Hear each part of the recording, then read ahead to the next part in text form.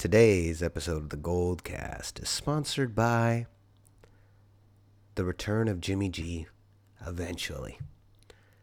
Do you like starting quarterbacks? So do we. Do you like starting quarterbacks that can finish their season and make good on the gigantic contract we gave them? So do we. Well, if you're a fan of that, then you'll like the return of Jimmy G eventually. It'll be sponsoring this episode. Now, Raymond, before we get into this week's episode, why don't you let them know where can they find us? You can like us at facebook.com/thegoldcast. You can also subscribe to us via iTunes, YouTube, and Stitcher, all under the same moniker of the Goldcast. Like, subscribe, and comment because we appreciate hearing from you. Boom. There it is. Here we go. So, some people might be wondering where the Goldcast has been. Where were we when Nick Mullins coughed the game up during Week 16? Where were we during the bludgeoning of Week 17? Where was the Goldcast? Well, for one, we were celebrating Christmas. Then we were celebrating New Year's. And, we just didn't feel like talking about those crappy-ass games. And it was the holidays. So we decided we would enjoy the holidays and come talk to you guys afterwards because we're here for the entire year anyways. So here we are. We're back. Let's get into it. Brand new first Goldcast of 2019. But before we get started, as always, the Goldcast intro. Let's get busy. San Francisco, are you ready? This is the Goldcast.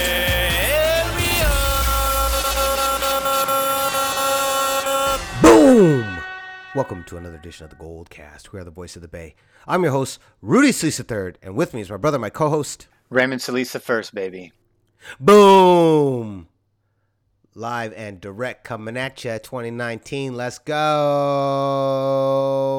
Okay, Raymond. It's here. The season is over. Another season in the books. And, at the start of the season, this was a very optimistic fan base. I think on the Goldcast Nation, for once, I was actually the voice of reason, which doesn't happen too often. It's not very often I'm the voice of reason for anything. But I was fairly apprehensive, although I have to admit I did not, in even my most pessimistic viewpoints of the season, expect it to end with only 4 games. I had predicted 8-8, but 6-8, 6-10, 8-8 was where I really had us hovering around somewhere in there. I did not expect Jimmy G to go down, but we also saw some huge heroes step from the ashes. So you saw George Kittle turn into one of the best tight ends in the league. All-Pro, second team All-Pro. Second team All-Pro. There's only 2 positions in the All-Pro team. The first one went to Travis Kelce and Robert Saleh. George Kittle got the second position. Oh, that's in front of Zach Ertz. Yeah, and then you saw Kyle Juszczyk. I don't know how to say his last name. Everyone butchers this. I am no better. It's just like drop the J. Like it's sort of a soft J. Do you use it as a Y? Juszczyk? Yeah. Juszczyk? Okay. Kyle Juszczyk played well. DeForest Buckner, a dominating season from him. Reuben Foster goes down. Nick Mullins steps in for C.J. Beathard and proves to be an extremely competent, arguably the best third-string quarterback in the NFL. The defense comes alive towards the second half of the season. The first half, it really looks like Robert Saleh is on his way out and most likely going to coach his way out of a job.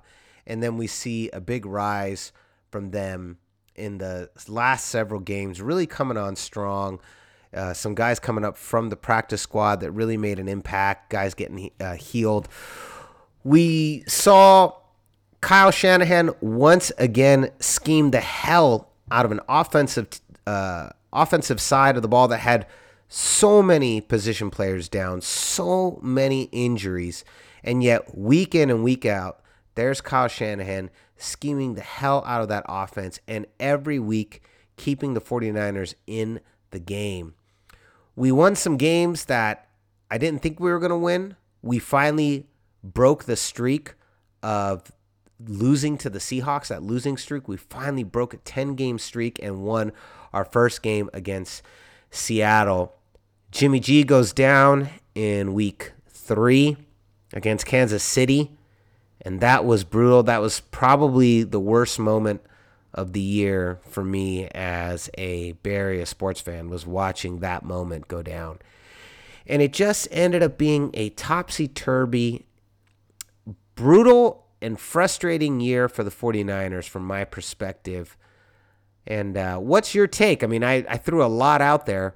What did you see at the end? What's your final thoughts on this 49er season as it's all in the books and we go into Wild Card weekend? For me, I think it was Jimmy G. I think losing Jimmy G Garoppolo, like a lot of fans, yourself included, was pretty much the lowest point. That's pretty much when I thought, all right, here goes the season. It's over.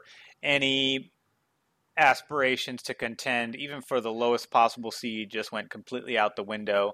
The losing streak obviously stung, but I think losing Jimmy superseded that, because that was the losing streak. Although we had one similar to last season, last season was different because we didn't know Jimmy G was going to be there. This year, it was like I was too caught up thinking about Jimmy G's horrific injury to even get swept up into the loss, although losing does suck regardless of what the circumstances are. I know there was bright spots to DeForest Buckner. I'm so happy that he eclipsed double-digit sacks and basically finished, in the third position. He's a substitute in the Pro Bowl, so if Aaron Donald and I forget the other player that was chosen, if they end up progressing in the playoffs, and then DeForest Buckner will then take one of their positions to go. So he's an alternate as it stands right now. George Kittle's bona fide, as we mentioned, second team All-Pro, amazing. Broke Niner records this year, in addition to NFL records this year. So that was amazing. His touchdown total, wasn't as good as, Travis Kelce. He only had 5 scores, but he was just a yardage machine. I think he had one of the best yaks in the entire league as a tight end. He had I think he had some of the most explosive plays in terms of length of yards. He had quite a bit. I mean, his longest was 85, but he had multiple catches where he'd catch the ball and then go for additional yardage well past 20, like 30 yarders, 45 yarders, 50 yarders, 85 yarders, the 75 one earlier in the year before that. So three Pro Bowlers to finish the year. That's not too bad. Defense finishes middle of the road, much better than last season, although we're pretty much near the bottom of the barrel in terms of points allowed. That needs to change. So giving up the big plays that hurt you the most is what the defense has struggled with the last 2 years. And even though they've improved in other areas statistically, yards, passing yards allowed, and rushing yards allowed, 14th, 11th, and 13th respectively. And I'll credit Saleh for that, because that's pretty hard to do considering he had a constant carousel of players going in and out of that lineup, especially the secondary. There's never seemed to be a healthy body able to sustain at least 3 games or more in a row. It was always gone a few games, back, gone, back, gone, back. Some guys were out all year, of course, so that's really difficult to deal with. Fred Warner led the team in tackles. He had 124. That's almost double of the next closest player, which was Elijah Lee, who was a rotating linebacker. Fred Warner was a constant back there in the middle. And turnovers was a huge disappointment for me too. 11 forced fumbles in the entire league. Opponents' totals were 19, so accumulated. The teams that we played accumulated more turnovers than we were able to generate. Only 2 picks all season. That needs to change. So all of that needs to change. Hard to do that when you have a bunch of rotating bodies in there, that aren't as polished as other players, or players that are getting more reps than whatnot. And so a lot needs to change going into the season. Health was obviously a huge concern. We fired the health and strength conditioning coach, which is a step in the right direction, I believe. We had the same issue before Kyle Shanahan got here, and we fired that position coach. I remember the short guy with the hat and the glasses. I think he's in Detroit now. Now we fired Ray Wright, was the current strength and conditioning coach. So I think we need somebody to help get these guys bit. I think some of it has to do with the players themselves and not being able to just sustain themselves within the to sustain themselves at an NFL level, that that what it takes to sustain yourself as an NFL player. Some guys just don't have it. Jimmy Ward, constantly injury prone. Eric Armstead, I'll give him a nod. He actually played all 16 games this year. First time he's done that in his career.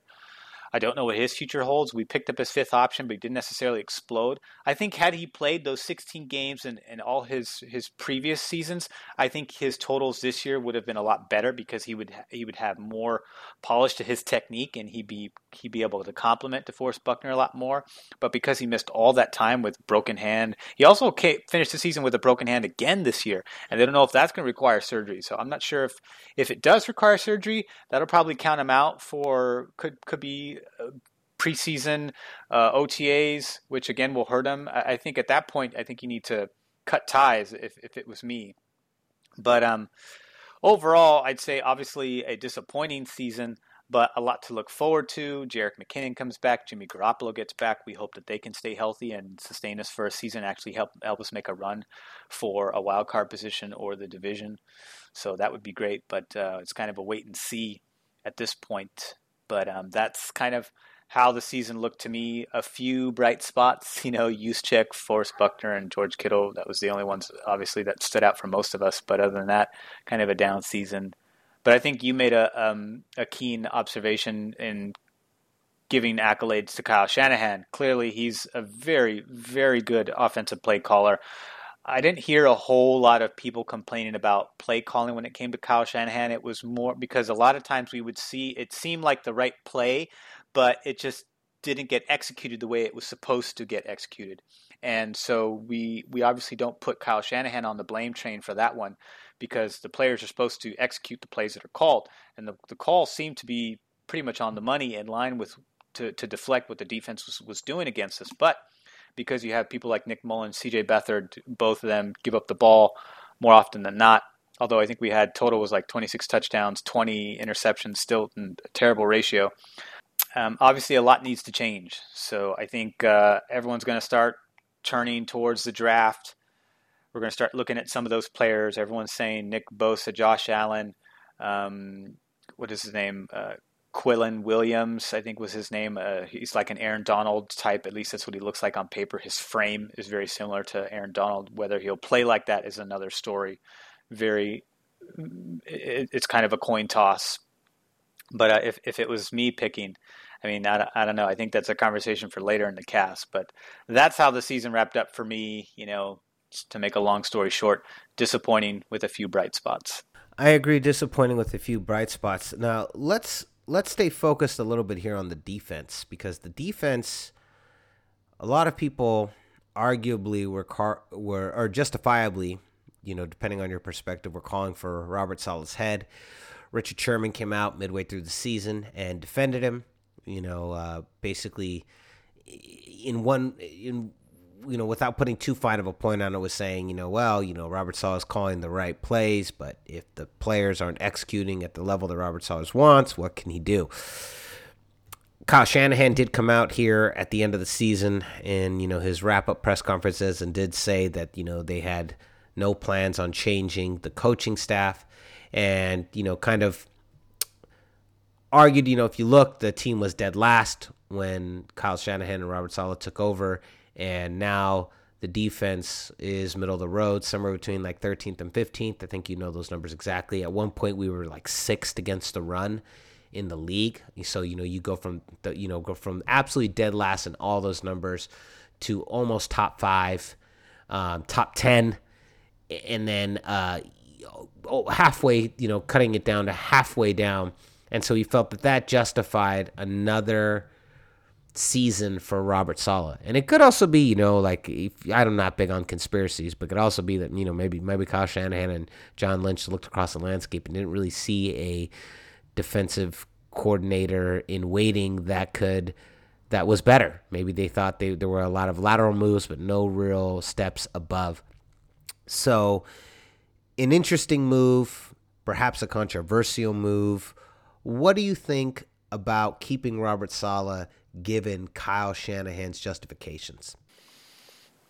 Well, I think, to be fair, I'm not an NFL expert, so my opinion is just that, an opinion. It's a very unqualified opinion. Well, Raymond, but you are the greatest analyst in the game. Let's not forget that. Taking that into consideration, it's hard not to argue with Kyle Shanahan because I do tend to think that he's, among the top echelon of football minds in the entire NFL. That's evident in his coaching career and also evident in the way he's handled the 49ers and the way he's kept the team together despite all of the shortcomings. This team could be much more deeper down in the dumps, but every time there's an interview, everyone always talks positively about one another. No one's down in the dumps. Everyone's always seems to be picking each other up and having a next man up type of mentality, very similar to the Warriors and how they operate mentally. And so when he talks about the defensive woes and making a case for Robert Saleh, I tend to side with his point of view because he's not wrong in his evaluation. I mean, if you look at the whole situation, I mean, Robert Saleh plays a very similar style to the Seattle Seahawks. Even in the playoff game today, it was mentioned that Seattle Seahawks does not blitz a lot. And I know that we've had conversations with friends and family on the sports thread talking about how we need to blitz more and we're less aggressive.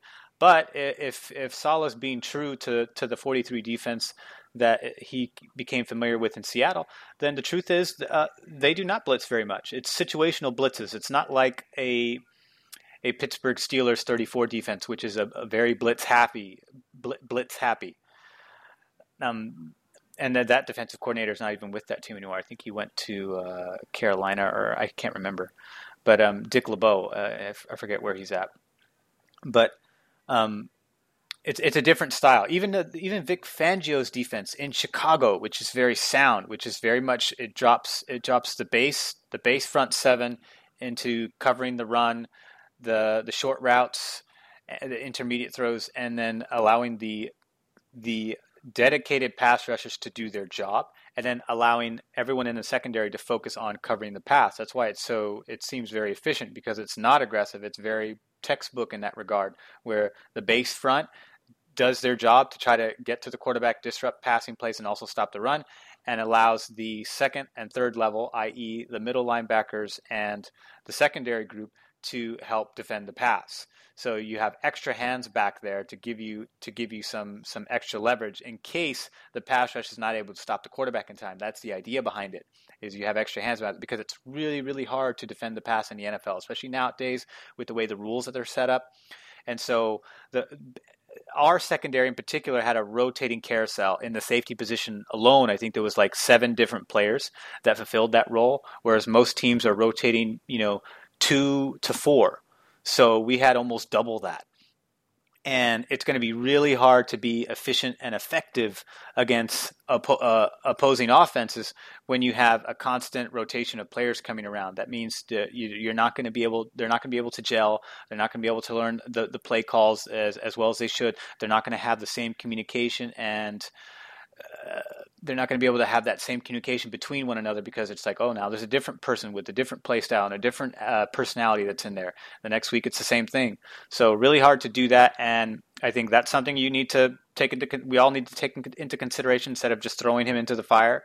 At the same time, turnovers, they were less interceptions, less fumbles. We seem to go backwards in that position. We still 28th in the league in points allowed.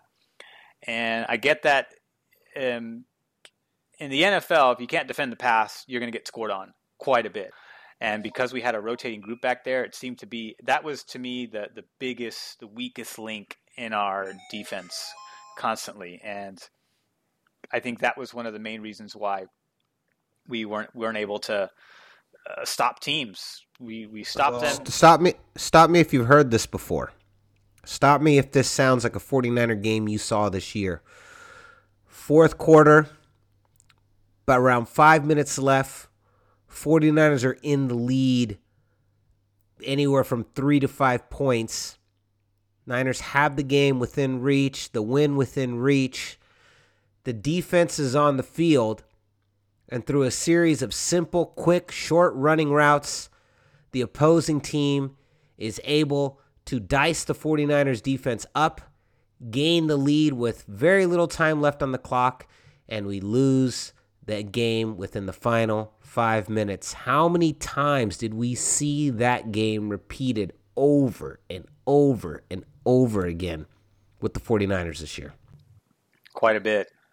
And there was quite a few games earlier in the season too when we had the lead and just gave it up, or we needed to get back into, we needed to shorten the deficit, but we couldn't do it because the defense couldn't hold it. The defense played better down the stretch, but too little, too late. You can't just play good in the last 5 games. You've got to be able to do that 16 games a season if you want to compete in the NFL. They know that. Obviously, these people know that. They're not stupid, but it's like towards the end of the year, the injuries slowed down, and so the existing group, the group that was in there, was able to get comfortable with one another and get comfortable with the playbook. And so as a result, they were able to gel a little bit. And that's why they were able to play better collectively, because there was less of a carousel situation going on, less of a rotation of players going in there. And so they did play better down the stretch, but it wasn't enough. Matt Breida was nursing an ankle injury all season. He mustered up 800 yards on 153 attempts, so he was very productive. I know he shared that with Alfred Morris, who put up 400. Jeff Wilson, towards the end of the season, put up 266.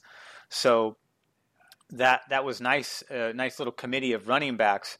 But ideally, you want Jerick McKinnon and Matt Breida both back there, and then Breida got pulled the last couple weeks of the season. Then the running game seemed to stagnate a little bit. And then Nick Mullins became a turnover machine in the last couple games, particularly in that last game. He was just terrible with his timing. He was telegraphing his throws. But to go back to the original point, Kyle Shanahan's not wrong.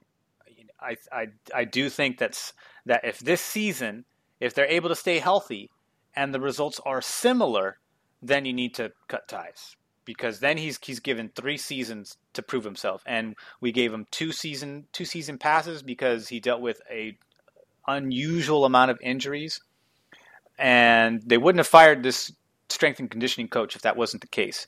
That's one of the dominoes. There's obviously other dominoes, like I think you need to consider cutting ties with Jimmy Ward because he's injury prone. You need to consider cutting ties with some of these. I think the list is pretty long. More on the defensive side. I think you give Eric Armstead maybe one more shot. If he gets injured again before the season starts and he's not able to start, then you could consider trading him if that's the case. But he wouldn't have much value. I think if he ended up getting injured, you have unknown players like Anton Exum, DJ Reed. You don't know what you're going to get. I was about to say, I don't even know who Anton Exum is. I have no idea. One of the safeties, Akello Witherspoon, a John Lynch pick. We don't know what we're going to get out of him. He seemed to regress this season, so we'll see if that's more or less a sophomore slump and he can bounce back in the second season. Solomon Thomas had definitely seemed to regress this season as opposed to last season. Not much of a difference, and he's a top 3 pick, so that's really disappointing from that perspective. You have guys like Mark Zachoa. I don't even know that linebacker. He came in a little bit. Adrian Colbert couldn't stay healthy. Greg Maben, okay. Ronald Blair played decently. Malcolm Smith played decently. I don't know.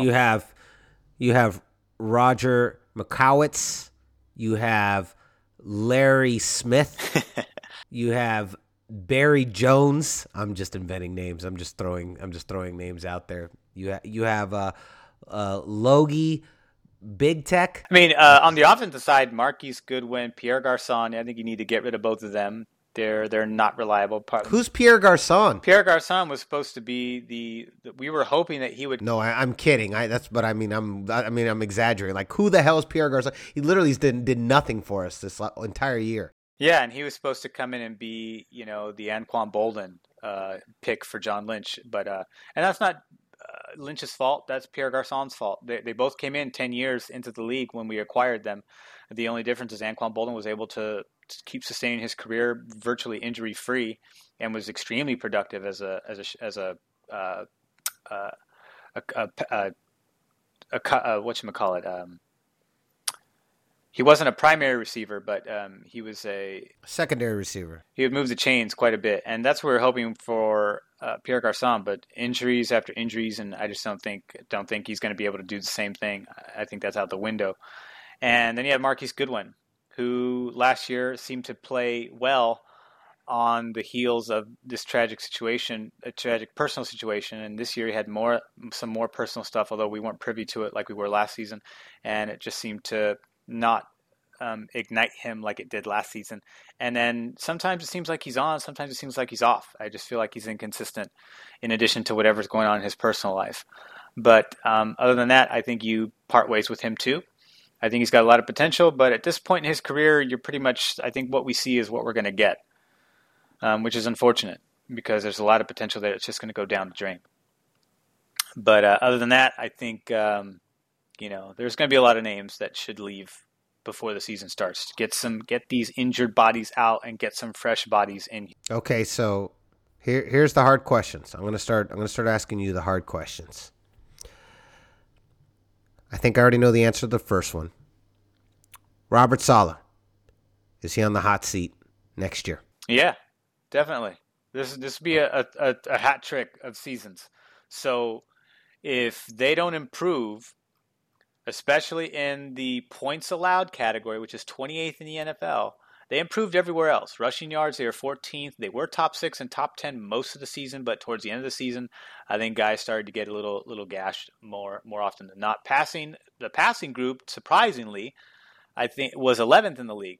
I think some of that came from DeForest Buckner, doing his job as an interior pass rusher. He accumulated 12 sacks, really hard to do in his position because he's absorbing double teams, and teams know that they're not going to get the same type of threat from the supporting cast, although Cassius Marsh and Ronald Blair each totaled 5.5, for 11 total on that side. So there was a degree of pass rushing from the supporting cast, but not nearly as formidable or as talented as Buckner's display.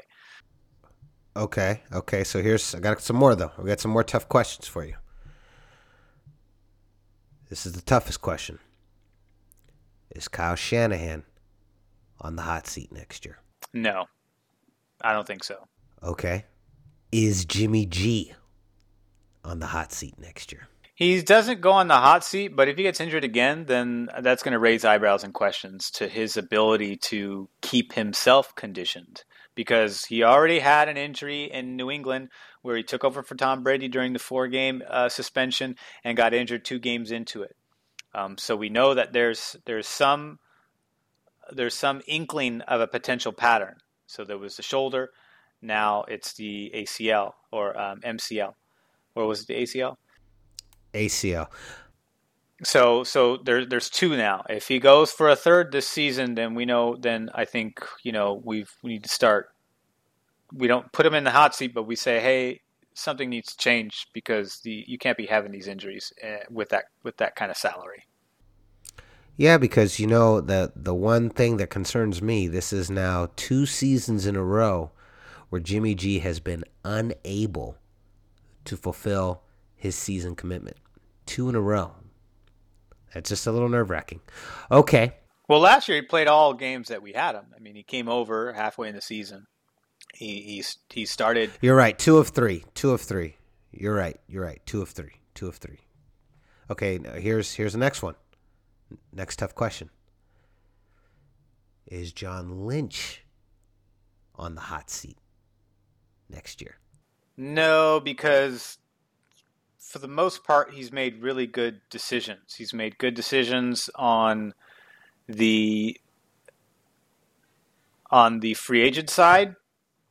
I know, Jerick McKinnon injury, that's not on John Lynch. If it continues to happen, then obviously we have a fact pattern. But I'm going to chalk up Jerick McKinnon to just a fluke injury. He's the one that got the Jimmy G deal done, the trade. He got the Solomon Thomas deal. Well, he traded with Chicago to get additional picks. And McGlinchey was one of the best rookie offensive linemen in this past NFL. So that was a huge pick for him. Getting Richard Sherman. He got Richard Sherman. That's a huge one. No one seemed to want to throw to his side all season long. So that's obviously indicative of his ability to shut down receivers. We know that he picked George Kittle, who became a bona fide All-Pro in his second season. So that gets credited to John Lynch. So on the offensive side, he's been really very good. He's been good with the offensive lineman pick, the tight end pick. Breda has been very productive. Nick Mullins, C.J. Beathard to a lesser degree, Jimmy Garoppolo when he's healthy, Richard Sherman on the defensive side. He's gotten some guys in there that have been helpful, although not outstanding. Malcolm Smith played this season. That was great. Fred Warner was a terrific pick. He seems to be good in coverage, passing and running situations for the most part. He's still young, so he still has ways to go. The pick for Reuben Foster obviously didn't work out. They gave him parameters. They gave him and now he might be innocent. Yeah, but even then, there's other players that were also innocent but still got suspended for 6 games. So do not be surprised. I believe the NFL will suspend him for at least 6 games coming into this next season. But as just because the charges are dropped doesn't necessarily mean you're innocent. I mean, he could very well go back and allow this person, go back into this, toxic relationship and allow something else to crop up. Last time it was she lied about her testimony. This time she went on national television to share the incident, the alleged domestic violence, and then the charges get dropped.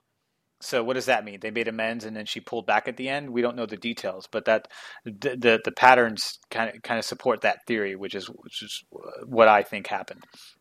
But he could very well regress back to that relationship and have something happen again, and then wouldn't be an Alden Smith situation because Alden Smith dealt with addiction. Reuben Foster doesn't have addiction problems. He just has he can't get out of he's kind of stuck in some old habits that don't necessarily serve his new life as a professional athlete. And that's up to him. And I don't put that on John Lynch. He was great when he was healthy. And even though he always kind of seemed to get a stinger every game, he had some kind of stinger and had to wake up. He was all over the place. He was a good pick. Everyone praised him for that pick. Reuben Foster couldn't fulfill his end of the bargain. It wasn't that John Lynch made a bad decision. It was that Reuben Foster couldn't fulfill his part of the deal. So we'll have to see how they do again. People are thinking we should pick Nick Bosa if he's available. I highly doubt that Arizona won't go for him if they retain the first overall pick. It's between Nick Bosa and probably Josh Allen is the one. That's the one I personally like. I like him even a little bit more than Nick Bosa, although some people might disagree with me, and that's fine. I just think that Josh Allen has played all 4 college seasons and doesn't have the same injury history that Nick Bosa does. And while his numbers accumulated are a little bit less than Nick Bosa's short catalog of play, I think that having more playing time equates to more playing experience, which means there's a higher percentage chance that he'll be able to hone his techniques faster and better than a Nick Bosa. There's no guarantee that Nick Bosa will play like Joey Bosa, but everyone thinks he will based on his first 2 seasons of college. Well, I think there's also something to be said about when you come from professional athletic background. Dad played football, brother plays football. He comes from a football family. It's like the Watts. You know what I mean? So I think there's something to be said about that, and I think there's a lot of information that's exchanged as far as what works and what doesn't at the pro level that you're going to get when you come from a football family than versus if you're the only one that's ever made it into the league.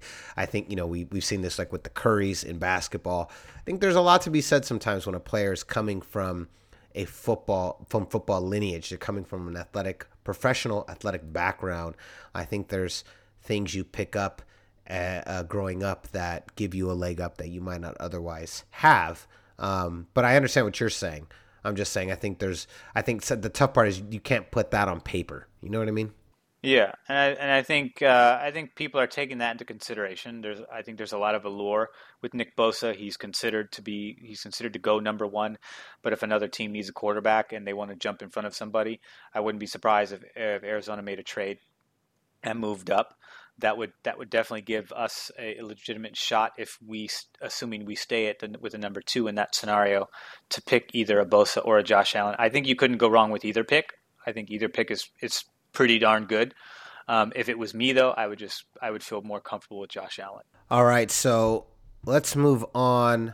I want to touch on this real quick. What I thought WildCard weekend was great. I'll tell you something I find really interesting. When you see games dominated by offenses, people talk about how great a game it was. Oh, what a great game. It was so crazy. What a crazy, cool, great game. But then when you see games dominated by defenses, you often will hear people say things like, oh, that game was trash. That game was so boring. Oh, my God, the teams played horribly. It's just really interesting that when you see defensive dominated games are not considered at the same level as offensive dominated games. It's just kind of, I think, the American mentality when it comes to sports. I saw a lot of defensively dominated games this weekend, and I thought they were great. I thought the last one in particular, the Eagles and the Bears, I thought that game was fantastic. It was the main event of the weekend. It was the final round. We'd kind of been leading up to this game, and I thought that game delivered on every level that it was expected to. It was, in my opinion, the best game of the weekend. What were your thoughts overall? What are your thoughts overall on these defensively dominated games on Wild Card weekend, and what did you think about that last game in particular? Well, I think it goes to show you that if you want to have a chance at the tournament, whether you're in the wild card or you have a bye, you need a bona fide defense in order to do it. Every single team that played this weekend showed that. Every single one. And these are teams that did not, start the year, with a projected expectation of having a good defense, with the exception of the Houston Texans. Bears didn't become the Bears until they got Khalil Mack. Ravens came out and looked like the Ravens of old. That was not the case last season. Cowboys played better down the stretch. Seahawks have been Seahawks. Every game was decided by a single possession. Cowboys and Eagles and Bears, both of those were decided by less than 3 points. So, and then Chargers, Ravens, Colts, Texans, single possession. So I think it was a fantastic wild card weekend in that regard. Single possession games, that's what you want out of this game. You don't want one team blowing out another team. That's boring to me. I get bored with that. I mean, if it's my team, I'm obviously happy. But in terms of being entertained and really kind of being captivated for all 4 quarters, you can only get that from a defensive effort, unless of course it's a shootout that goes down the wire. That it can obviously have the same effect too. But in this case, it becomes, a game of defensive inches. Which offense is going to get enough inches to put enough points on the board to edge out the opponent? In that case, the Eagles by a single point, the Chargers by 6 points, the Cowboys by 2 points, the Colts by 7 points. So I think that was great. I went 1 for 3 with my picks. I thought Luck would win. I was right about that. I thought Seahawks with their experience would take the Cowboys because I don't trust Jason Garrett. I thought Phillip Rivers, while he's great, I thought the Ravens defense would help them win, even though I don't trust that rookie quarterback. It ended up being the right thought, although not the right pick. I thought the Bears, with as well as that defense was good enough. But again, a good enough defense with a serviceable quarterback does not cut it against these teams, because if these teams play competently on the defensive side, then all they need then you just need to measure the offenses together, right? At least that's how I saw it. Like the defenses came out to play for LA and the defense came out to play for Philadelphia, which means now we're measuring offenses. Who has the better offense that you trust more? In both cases, with the exception of Seahawks Cowboys, I think Russell Wilson is a far better quarterback than Dak Prescott, although he played very well. But for the Chargers, Phillip Rivers is a Hall of Fame quarterback versus a scramble-happy Jackson. And then you have Nick Foles, the best playoff backup quarterback in NFL history, going up against Mitchell Trubisky, who's needs to be on script quarterback. If you take him off that script, very beatable, which is what we saw today. Although he wasn't atrocious, but he couldn't beat. Wasn't enough to win the game. Even though he did enough with what the defense gave him. I'll tell you one of the toughest parts about the ending of that game, if you're a Bears fan, is there's a good chance that's the last time that Vic Fangio is the defensive coordinator of your team. And he was the heart and soul of that team. Nagy did a great job, but he was the heart and soul, and there's a good chance that now he's going to get picked up and taken to another team. He might be head coaching, being the head coach of another team somewhere else. And that is probably the toughest part, is that there's a good chance they lose Vic Fangio. Obviously, that's our ex-girlfriend, Vicky. I don't want to see Vicky dating Chicago anymore. That's been a really hard relationship for me to endure. It would be different if Vicky was the head coach, because he was never the head coach here. So the head coach, that's different. It's like, I don't like that he's your boyfriend, but if you get married, well, that's a whole different thing, because we were never married. And so it's like, I don't really care. We were never married. But I don't want to see you be boyfriends with this person, that have this boyfriend over here. That's not cool. So this is what I'm hoping for. I hope that metaphor made sense. It was a little weird, but I think I got the point across. He could, if he gets offered and wants it, he could do it. I wouldn't be surprised if he came back and coached Chicago's defense once again. I wouldn't be surprised. I'm not sure if he would make a good head coach. I know some people have made the case in terms of players. But players have given vote of confidence to many coaches that have not made good head coaches. So it just depends. And obviously he knows offense well enough in order to stop it defensively, and you have to in order to be a good defensive coordinator. So it's very possible that he doesn't strike me as the type of guy that can lead a group of players, because he just seems so mild-mannered, very humble. Doesn't seem like the personality that I would expect to see in a head coaching position. But that's just my opinion, that's just what I see from afar. But I could be very wrong on that. But I wouldn't be surprised if he gets interview opportunities. Yeah, I wouldn't be surprised either. So we'll see. Last but not least, the Golden State Warriors, as we're going to begin making our transition on the Goldcast to talking primarily about the Golden State Warriors as we go deeper into their season. What the fuck, man? We just look at some of the big games, the Christmas Day game against the Lakers, this huge game this past week against the Houston Rockets. And here's the thing. They're going for the three-peat, but they're going for their 5th year. 5 years in a row of getting to a championship. That is hard to do. And some of these mental mistakes, I just don't understand. They had a 20-point lead at one point against Houston. They had this game. LeBron James on Christmas Day, we're going way back, but I'm just going to the big games because it speaks to an overall pattern here. LeBron James is out of that game. They're against Brandon Ingram and Kyle Kuzma. Come on. Lonzo Ball, come on. It just... They get into this iso ball, desperation 3 mode. We've seen this. We've heard this story before. We've played this tape before. I just don't understand a team this dominant, this good, at this level, why they would continue to make these mistakes. What are your thoughts about this? And here's the game, Raymond. Now they're kind of playing this flip the switch thing, and we've seen LeBron's teams do that. We've seen LeBron's teams primarily. They do this flip the switch thing, and then one day you try to flip that switch, and it's not there, and it usually hits in the 4th year. So now we're in the 5th year. I don't know, man. This is a really dangerous game to play. I want to hear what your thoughts are. They just look very lazy defensively. Offensively, they look more or less what we've seen year in and year out.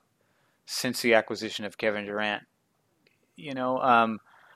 Defensively, particularly on the road, they struggle a lot. In fact, the last stat I heard is that they're 1-7 on nationally broadcast games. So on the biggest stage of game that you can play in the regular season, they've only won one time. That's very unusual for this Warriors team. They're second in the West. Denver has a better record by 3 games. So they kind of just look like, a top West team, but not a dominant West team. They look very vulnerable this year. I think when Boogie Cousins gets there, I think that'll be a very welcomed addition at this stage because Boogie can defend. He can defend in the paint, and he's obviously dynamic offensively. He can score. He can shoot from any range, and he's very difficult to stop inside the paint as well. So I think having him in the interior defensive lineup, although the Warriors don't necessarily play that. They do a lot of rotations and switches, which is very different from the way Cousins has played with Sacramento and with the Pelicans that don't do a lot of that. He's a big guy. He doesn't move. He's not as agile as the existing group of centers that they have with Kevon Looney, Jordan Bell. He doesn't move like those guys do. They have a lot more agility than he does. But obviously we're talking about a multi-star here. This is a bona fide superstar, one of the best centers in the league. So I think when he gets back there, I think he's going to help solidify not only the starting rotation, but the subsequent second-team rotations that come in. So I think Steve Kerr, I have faith in his ability to shift the rotations over, and then he'll be able to substitute more easier because you'll have guys playing less minutes because Boogie Cousins is going to need to come get some minutes, although he's not going to start right away. I think he's going to come off the bench initially and then work his way into the starting lineup because you obviously want to be considerate of the injuries coming off of him, give him time to acclimate, although he is now in playing form and he's been playing for quite a while, scrimmage games here and in the Warriors D-League. And so he's pretty close to returning soon. So I think that'll help. But other than that, I think defensively they just look very inconsistent. They don't look like the same group. They're not tight on the defensive side. It's inconsistent. The third quarter magic that has been the Warriors, godsend the last few seasons, has seemed to be non-existent this year. They've gotten beat in a lot of third quarters by a lot of teams this season. So I'm not sure where that's gone. I know Curry started off really strong and they started off looking like the dominant team, like we've been used to. But then once he got injured and Draymond Green got injured and then the Kevin Durant controversy, that's when things started to go south. So I think part of it, obviously we can blame on the fact that they were missing two of their best offensive player and their best defensive player. Although you can obviously make a case for either Curry or Durant. Durant is obviously a little bit more efficient because Durant is unguardable, Curry is guardable. At the same time, we're talking about the best offensive point guard in the entire association. And when he's not on the court for your team, obviously you're not going to do as well. Same thing can be said for Draymond Green, who not only has a tremendous impact on the defensive side of the game, but also is an excellent passer and is very much an intricate part of the offensive game for the Warriors. And when he was not in there and Curry at the same time, you obviously saw a lot of struggles between Clay and Durant could not carry the team as much, and neither could the supporting cast. And so now that they're back and they're still kind of struggling a little bit, I think it obviously raises a little bit concerns. Although at this stage, they're almost halfway through the season. We're almost halfway there. They've got 26 wins, 14 losses. Not a terrible place to be. They're 12 games over 500. So, statistically, they're doing all right. They need to shore up their road record. They don't travel well this year. They're 11-8. Home, they've been 15-6. Not the best home record. Denver has the best home record, followed by Dallas, who actually has they're terrific at home, terrible on the road. But both those teams have better home records than the Warriors. San Antonio, 7-5, has a better record than the Warriors do. But they just need to pick it up defensively. If they do that and they get Boogie Cousins back, I think they're going to get hot and they're going to have a couple of streaks. I think it's going to be a little bit before Cousins gets truly acclimated, but he seems already mentally acclimated to this team and is already flirting with the possibility of coming back another season.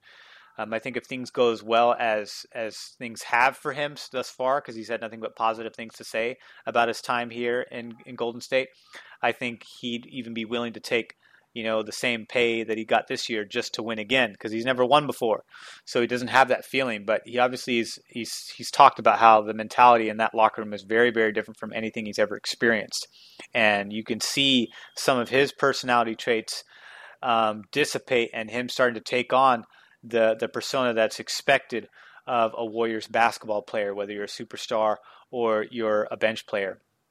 And I think once he gets into the rotation, I think things will clean up for them. I'm not too worried, but they do look very vulnerable right now. They just look like an average good team. They don't look like a dominant great team.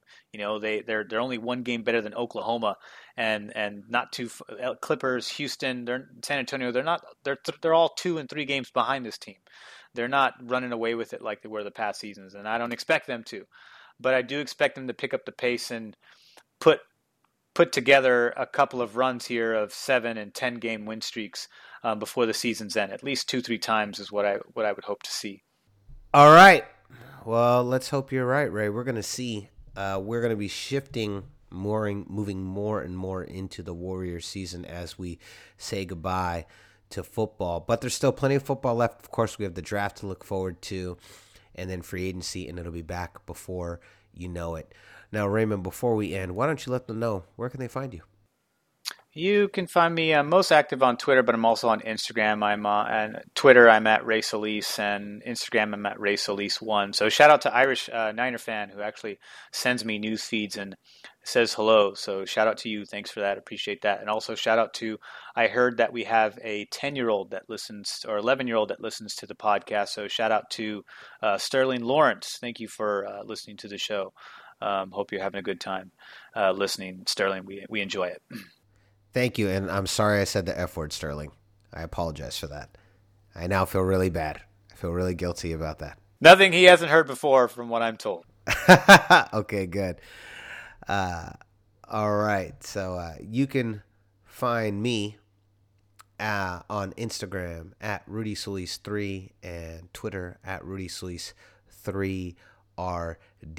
So concludes another edition of the Goldcast. We are the voice of the Bay. I'm your host, Rudy Solis III, and with me is my brother, my co-host, Raymond Solis the first, baby. Boom! We'll see you next time. Same Goldcast time, same Goldcast channel. This is the Goldcast.